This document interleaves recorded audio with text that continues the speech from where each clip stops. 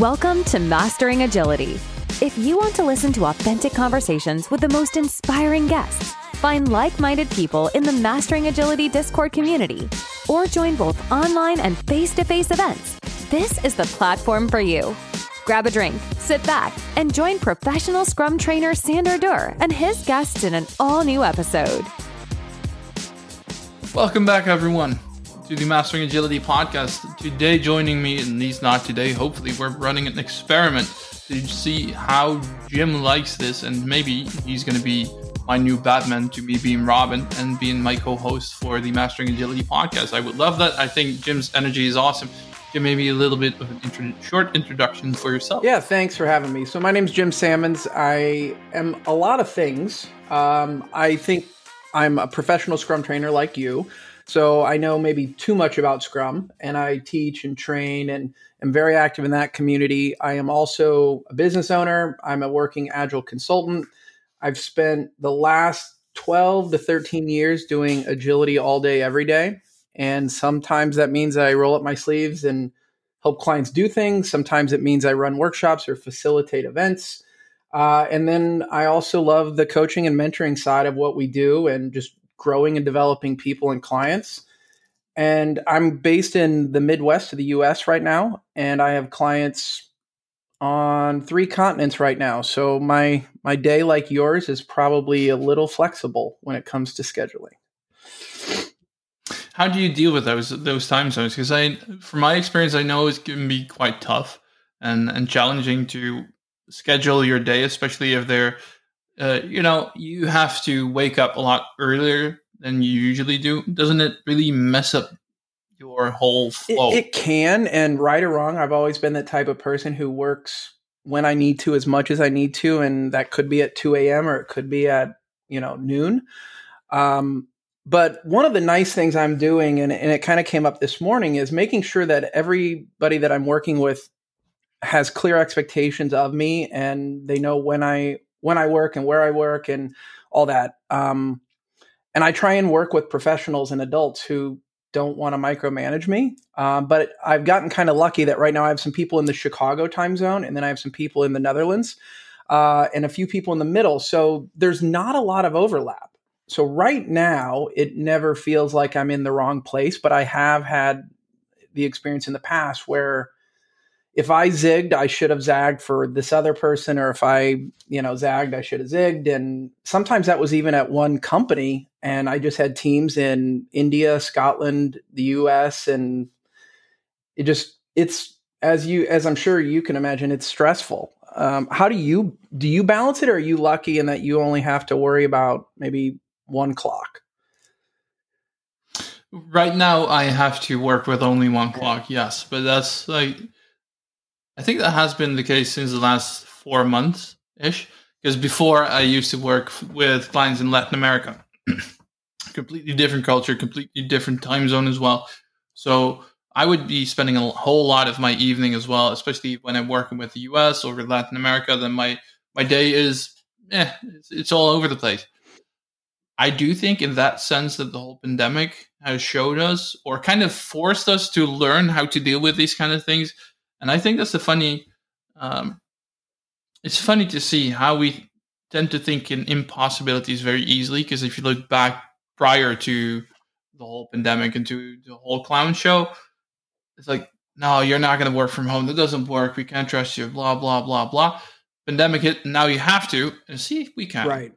Yeah. I think what's harder for me than handling different time zone is the different cultures of the companies or the location of people. And for almost 2 years, I was at one client, and it was very difficult at times to drop a call with Germany, where they have a very typical way of speaking, making decisions, discussing difficult topics. And then I jump into a call full of a bunch of people from, London, where, talking about things at an extremely high level was just every day. And then my next call might be with somebody in France or Latin America or Texas. And that was almost harder to navigate, was the different types of teams and communication styles, than it was the time on the clock for me. Do you think it makes you more like culturally flexible that you have to deal with all these kind of things? And sure, in the beginning it was super hard, but did you notice any measurably changing aspects to dealing with different cultures? In myself, whether that's from or your in side or others? from others? Yeah, I mean, this might make me sound a little bad, but prior to 2018, I did not have a ton of stamps in my passport, let's say. And in 2018, that all changed in a big way. And I'm not going to say I'm some big global traveler, but I got to experience a lot of different cultures very quickly, because all my cultural exposure in the workplace up to that was based on wherever I was working or wherever my clients, however geographically spread they were. So 2018, that all changed. And I learned that something I would say in the US would not translate. Like whether it was an analogy I made, a comment I made, it wasn't about offending people. It was just about the translation of things. The other thing that I have just always done naturally as a person is ask questions about like, what's it like where you live? And I remember one meeting I had a couple months ago, somehow the team got on the topic of their kitchen. And I mentioned the phrase garbage disposal. And somebody from one of the Scandinavian countries said, well, what's a garbage disposal? I'm like, it's the thing in your sink that grinds up all the food. And, that's where you do the dishes. And he said, we don't have these here. Like, you still have those? He's like, we haven't had those since the 70s. I'm like, oh my God, like every house, every cheap house or apartment in the US, I would say 90% of them have one of those. And that led to the team talking. And the manager of that team asked me after, like, that was amazing. I learned something about them and where they live. And we don't normally do stuff like that. Is that agility? And I go, no, that's not agility. That's just caring about people. That's just being curious. Yeah, this is genuine curiosity. And they're like, and that story kind of repeated itself many, many times at this company, to the point where they were like, Jim, the way you do things isn't normal, but we love it. And they thought I'd spend all day, every day talking about points and backlog items and Scrum this and Kanban this. And what they really realized is I was building connections and awareness between people and teams. It's funny to see how people are blind to that, right? It's a challenging thing as well, because how to deal with that and how to make sure that people actually notice that. But it's good in a way that I don't want to use the word bigotry, but people are more culturally enriched. Yeah. People are not necessarily on purpose blind to these kind of things, but this way you learn and you develop more. And whether that's because of traveling or because of the pandemic, and now you can access different kinds of cultures in a different way. But I think in that sense, it's a good development. Yeah. What I also think is a good development is the fact that we now have a nice mural board with questions coming out of our field. Horrible segue. No, it's good. Not abrupt at all. And changing course like 180 degrees over we're question. Agile. We have to Very true, very true. Because what we have now, dear listeners, is a mural board with open questions and that we would like to answer. So there's always something to do for us. And we take these questions coming out of our courses, whether that's Scrum.org courses that we teach or something else. But we also have an audience today. And in the audience today, we have at least Marge, who guided us to answering the question of what is a typical product owner day look like? What does he do all day? Yeah. Jim, what does he do? Or she? Yeah. Well, I think that one of the things they got to do is first check if anybody needs them. Like, one of the things I tell product owners is I do not expect them to be at the beck and call of the teams or anyone really, but it's, am I impeding the flow of anything right now? Like, that's my first thing in the morning after they get their coffee and all that. I would love it if they would open up something that helps them get their arms or brain around all the work, whether that's a dashboard or something. Because if product owners, in my opinion, if they're doing their job, they are balancing a lot of things. It's like those people that spin all the plates. They've got a lot of plates spinning. And I don't know about you, but I can't keep track of all the plates that just I have spinning. And I'm not really a product owner without help from tools, whether that tool is a Sharpie and a Post-it, or it's Jira or Azure DevOps or some site or some tool that I have adapted. So I think that's kind of like some of the first things. What do you think? Like if you put yourself in the shoes of a product owner and said, it's 9:01 a.m. local time, how do you think they would spend their first hour? Before going into that, into that, I think the question that you just asked, like, am I impeding flow anywhere, is such a powerful question, but requires a lot of introspection in your ability to actually put yourself in sort of emotional harm's way, if you will. Right. Yeah. And hopefully that's pretty challenging. Hopefully the team and the product owner and the organization has a way of easily finding out, am I impeding flow? Like maybe they use Microsoft Teams to say, hey, Cherie, you're in our way. Like we need a decision on A, B, or C or something, because if they just have to look around, that's going to be a problem. So one of the things that I've been helping one of my clients understand is if you need something from someone else, we're talking about it today, but how are you letting them know? How are you getting more visibility that, hey, by the way, I know you're asleep right now, but when you wake up, we really need this. And here's why it's so important we hear from you today. Yeah, love that. Yeah. Coming back to your question, what do I think? I think the question that I ask my product owners most is, if the world would burn down tomorrow, what would you maximize on the product? What is it that you would do on the product right now?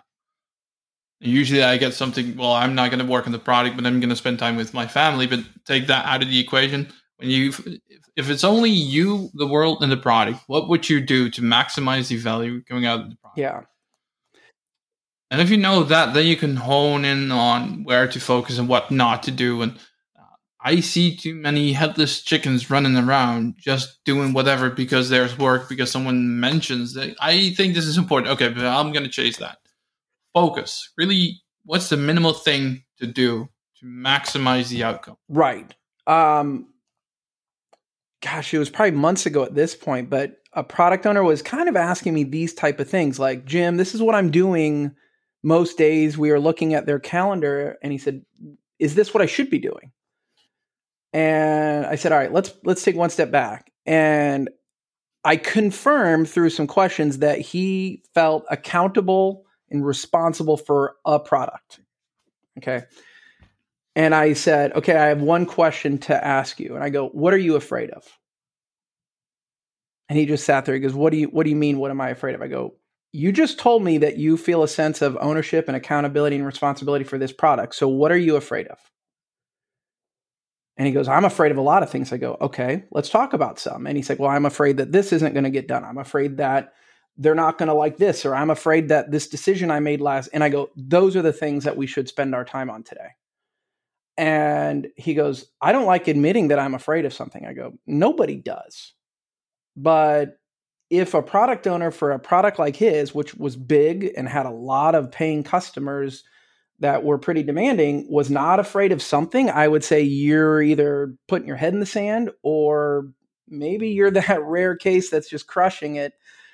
But most product owners I talk to, maybe if they won't use the word afraid, they will at least say anxious or stressed or worried. Yeah. And I also think if there is no sense of stress or no sense of fear, then something is off as well. Have you seen that? And it's the same with... Go ahead. Have you seen that stress curve diagram, like that's been out there in the world for a long time, like where we do our best work, when it's like the far left is no stress and the peak is maximum stress? No, I haven't Yeah, seen it. and Can't say that I again, have.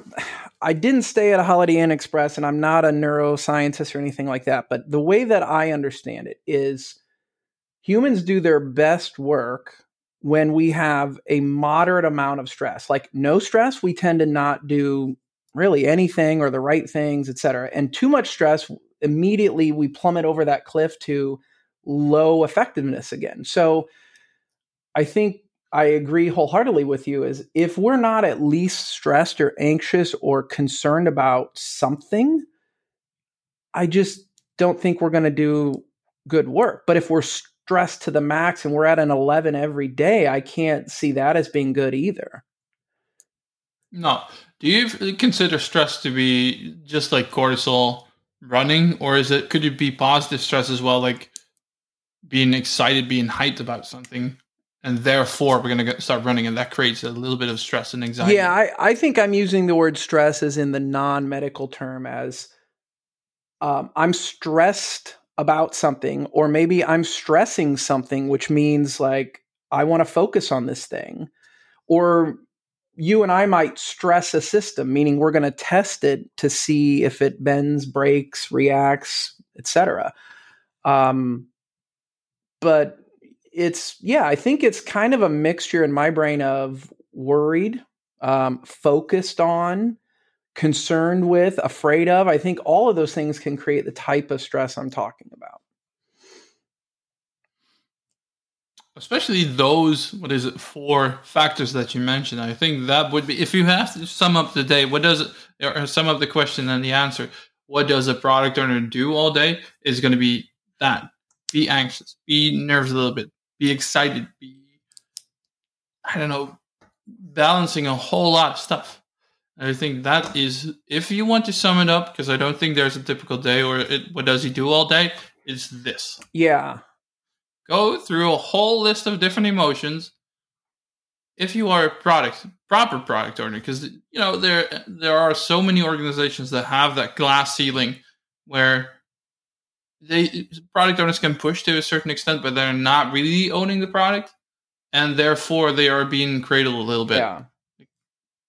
All right, hush, little baby, you can do whatever you want, but you're not. Let us take all the budgetary concerns out of your way. Let us do everything for you because we don't trust you, but we're not going to say that. But you do you, and we'll make your life as easy or stressful as possible. Yeah.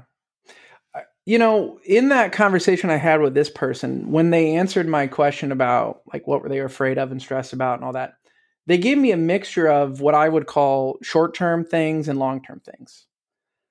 And I said, okay, which do we need to focus on? Because the thing that you're worried about, like that big trade show in October, there's probably not much we can do on that today, but let's not forget about it. And we tended to focus that conversation on things right in front of them.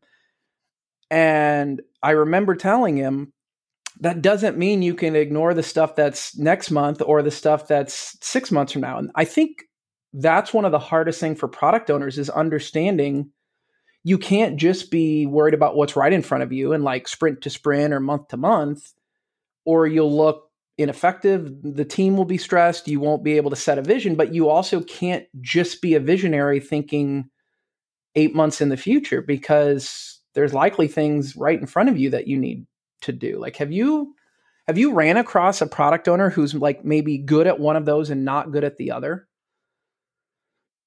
Oh yeah, all the time.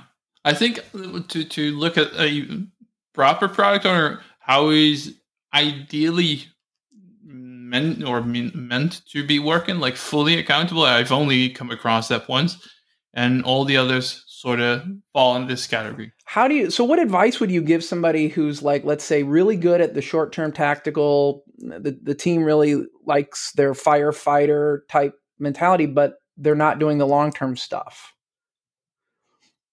I think this accounts to, the product management vacuum, like connecting what are we doing in the sprint goal level, on the sprint level, how does that relate to our product vision, like what are those intermediary steps, and then look how those connect to company vision.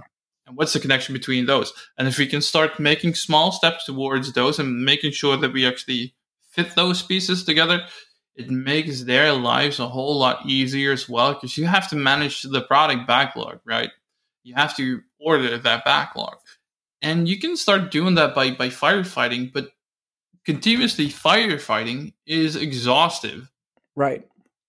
You're going to be drained all the time. And I think if you would, what's the word? Not outsource, but delegate the work to other people in the team, like the not necessarily high impact stuff in the product backlog, and delegate that work to developers or to Scrum Master, because the product owner could decide to delegate that work, right? Then you as a product owner can focus on doing the more high impactful, more stressful stuff, and how that relates and connects to product goals, product vision. Invite your, I don't know, somewhere in the board or hire a manager to come to your sprint review and discuss and share something about the company vision and how the work that the Scrum team is doing, how that relates and connects to each other. And therefore open up a more space and mental space for your product owner to make that connection. How do those pieces combine and connect, and what do we need to do on the mid to long term? I love that. And, I wholeheartedly agree. And one of the things I tell product owners when they show me their calendar is I'm like, I see that you're busy, but we've got to figure out what can you stop doing so that you can do all the things that you want to do and that you need to do and that the company and the team and the product need you to do. But asking you to just continuously do more and more is unreasonable, which is why, like you said, they have to be able to delegate or outsource, right? I think outsourcing is a valid lever that many companies and teams can pull consciously. I just don't like it to be the first one, and I don't like it to be the de facto one, like, oh, we're busy, let's outsource that. Or the team's X metric isn't looking good, so let's hire more people. I think, but when used correctly in the right time and place, it can be extremely powerful. And I think there's a different side of the spectrum as well, where people tend to think they are super important and necessary for all the meetings that they're invited to. But if you have a global look at the calendar, where am I really needed and where can I be missed, they could clear up at least half of their schedule. Right. Oh yeah. The what I call FOMO, like fear of missing out, is so responsible for many people's calendars that it's concerning for me, because when I go meeting by meeting and say, why are you in that meeting? Well, what if they ask me something about my project? Or what if, Sander is there and he needs something from me? I'm like, what if you're not there? What is Sander going to do? If Sander needs something from you and you're not there, what is he going to do?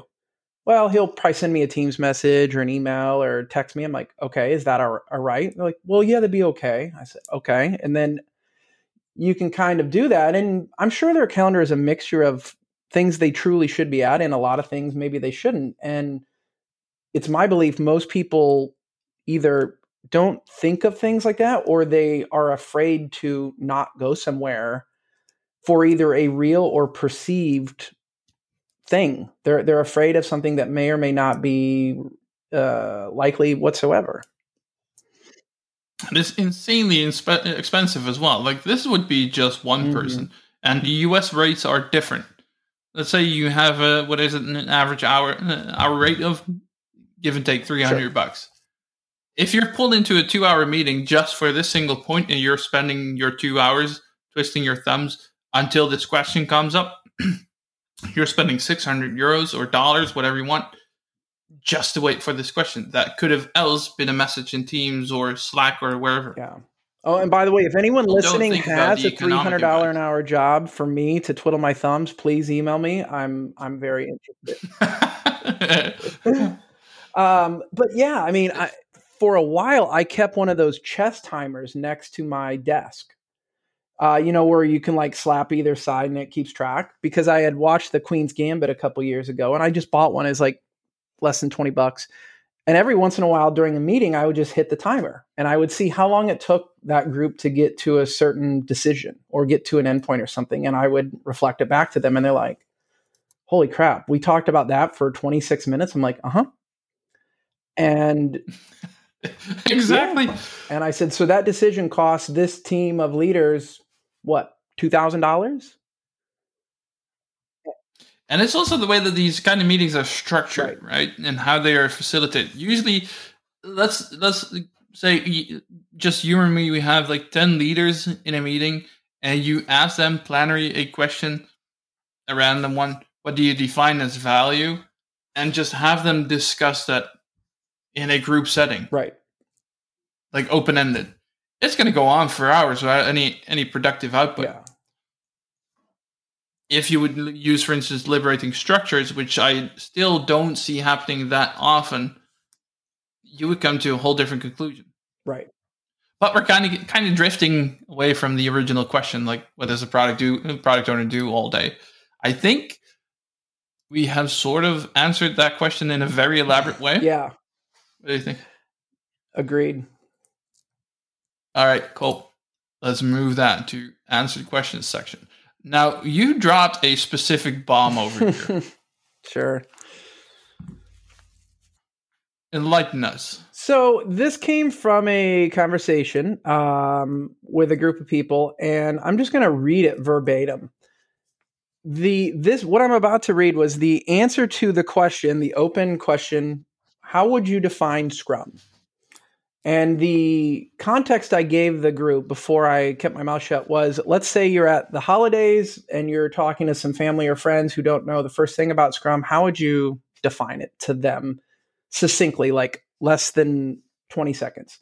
Their answer is, Scrum is driving a team with a set of ceremonies that allow the team to be self-managed. So I know my thoughts on it because I've had the benefit of thinking about it for a few months. I'm curious, what are your thoughts on their answer? Listen, the term ceremonies, I do not completely understand where it comes from, but it kind of makes my toes curl. I don't know.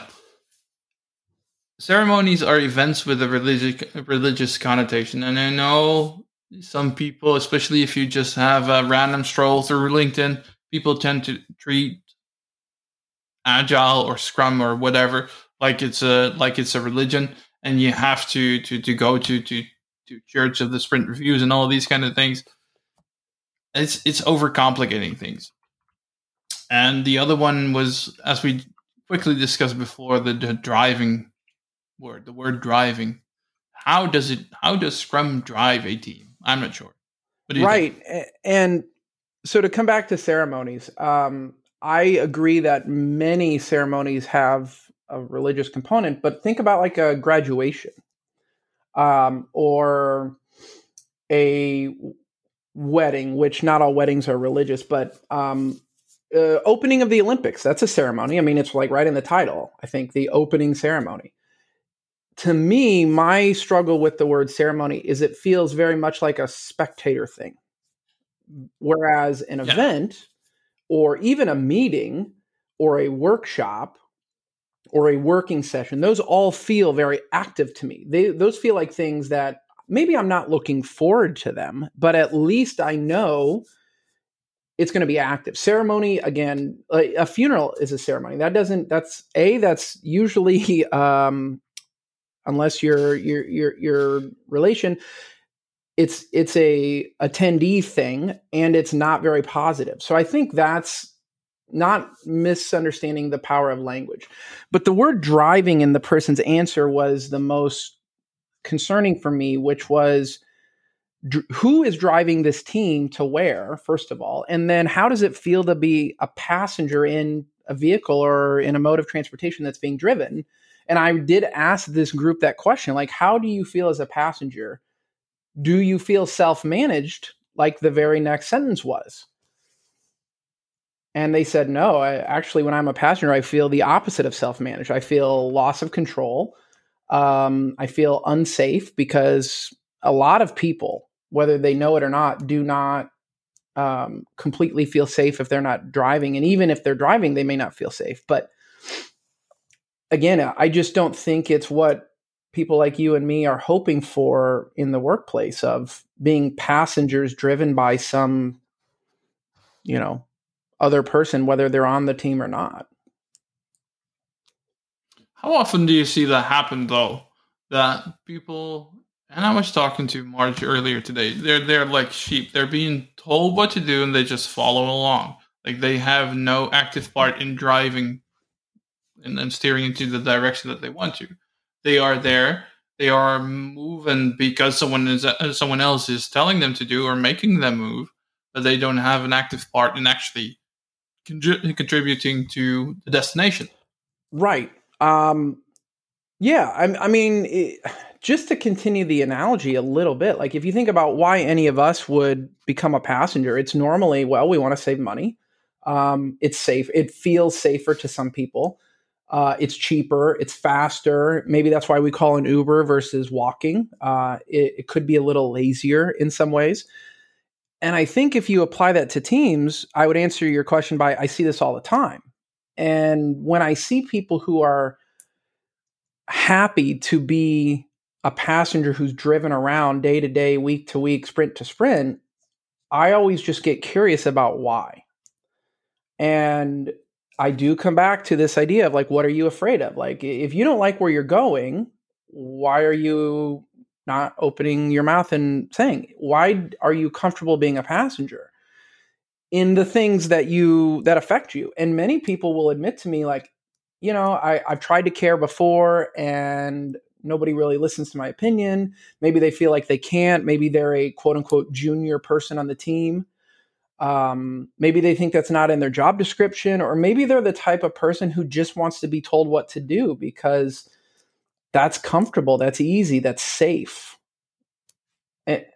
Sure. And I think that's, I see that happening. That kind of people, that kind of person are in Scrum teams quite frequently. Mm-hmm. But I think as an organization, you've skipped a step as well. Mm-hmm. What kind of, we're implementing Scrum now or whatever framework. And usually you want to have not the passive kind of people who are sitting in the back seat and enjoy being told what to do. You want to have proactive people who can actually go against the grain, go for it. The actual, how would you say that, goal getters, if you will, like to get with a cheap term. Yeah. Yeah. But I frequently miss that question. What kind of skills, what kind of personality traits are we looking for in our team? And do we have those? And because coming back to your answer on the product owner question, how am I impeding flow? This personality type, this kind of behavior is an impediment in your flow just as well. Yeah.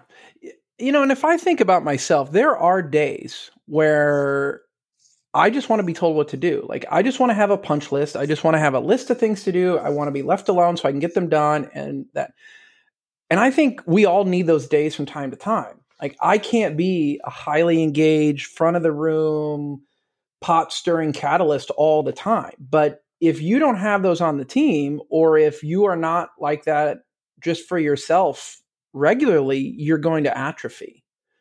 And I do not think it's an introvert versus extrovert thing. I do not think that's what we're talking about. Many introverts I know care deeply. They want to be a participant in things. They want to decide. They want to talk. But I think that some of these things might come a little easier to those of us who talk and contribute a little more freely.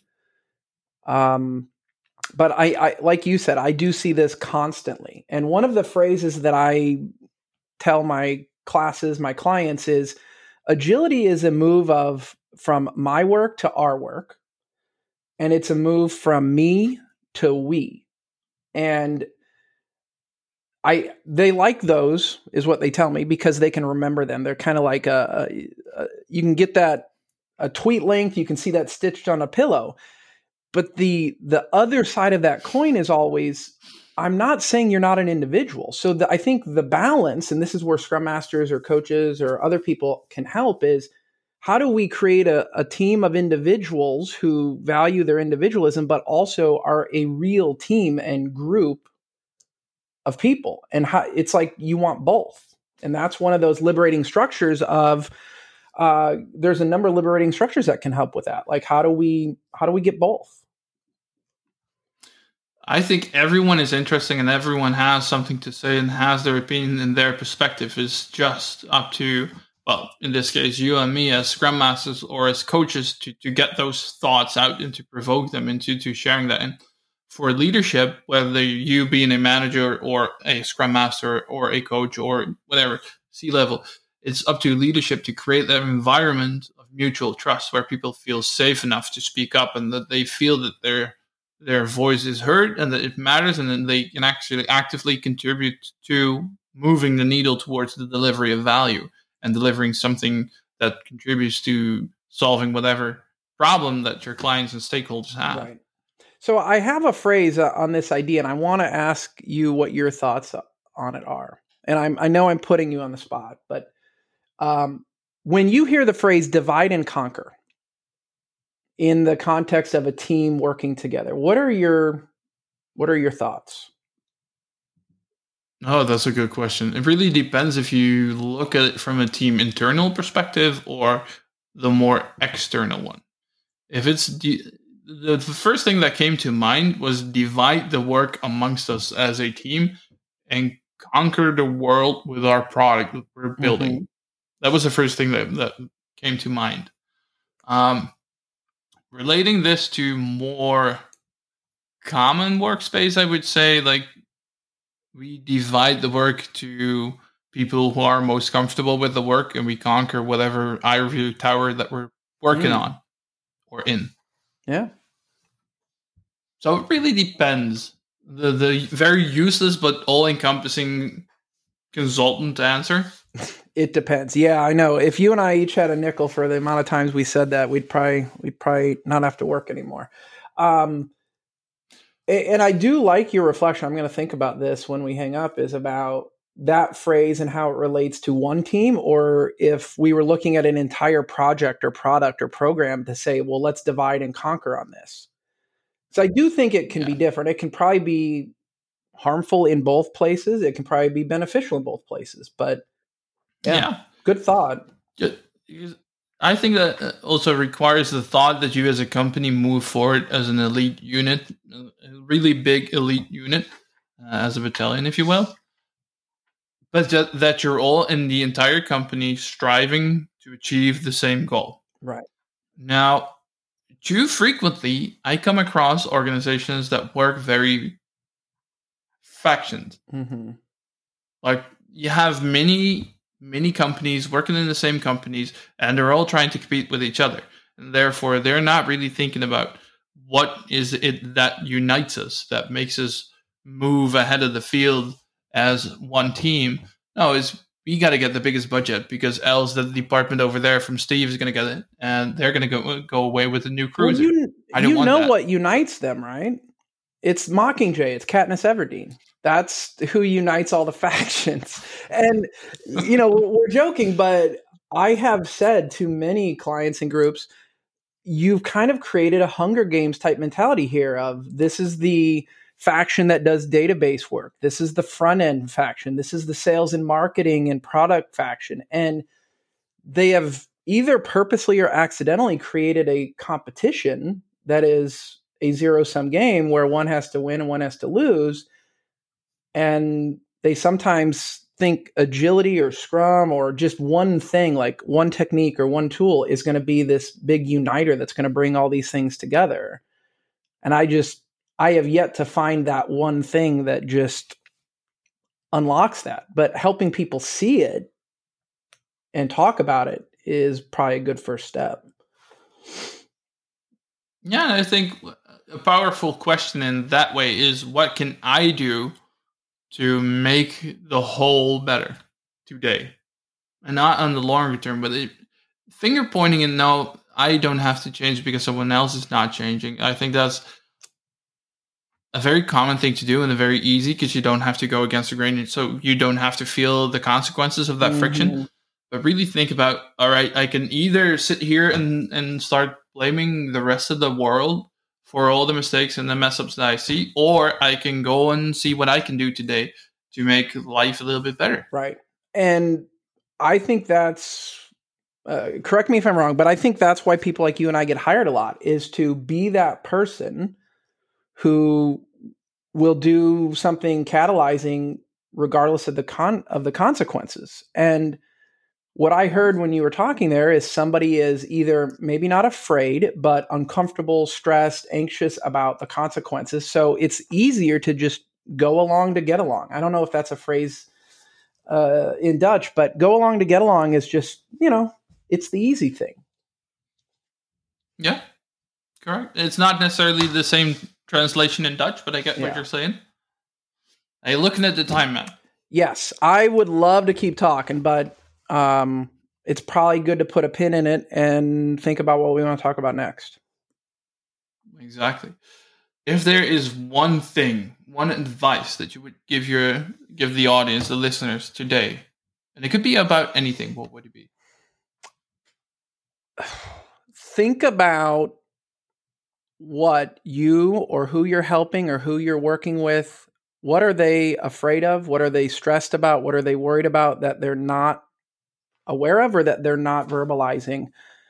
And if you can find a way to help them with that, they will almost always see you as somebody they'd like to have around. Sweet. I think that's a perfect closure for this episode. Now, again, if you're listening to this episode and you think, well, I have some questions that I would like to have answered, or you have a suggestion who we could invite as a guest, we'll share the mural in the show notes. You can access it. We're going to experiment with this as well. It's new to us. So hopefully it doesn't get blasted and there's not going to be a whole lot of obscenity in there.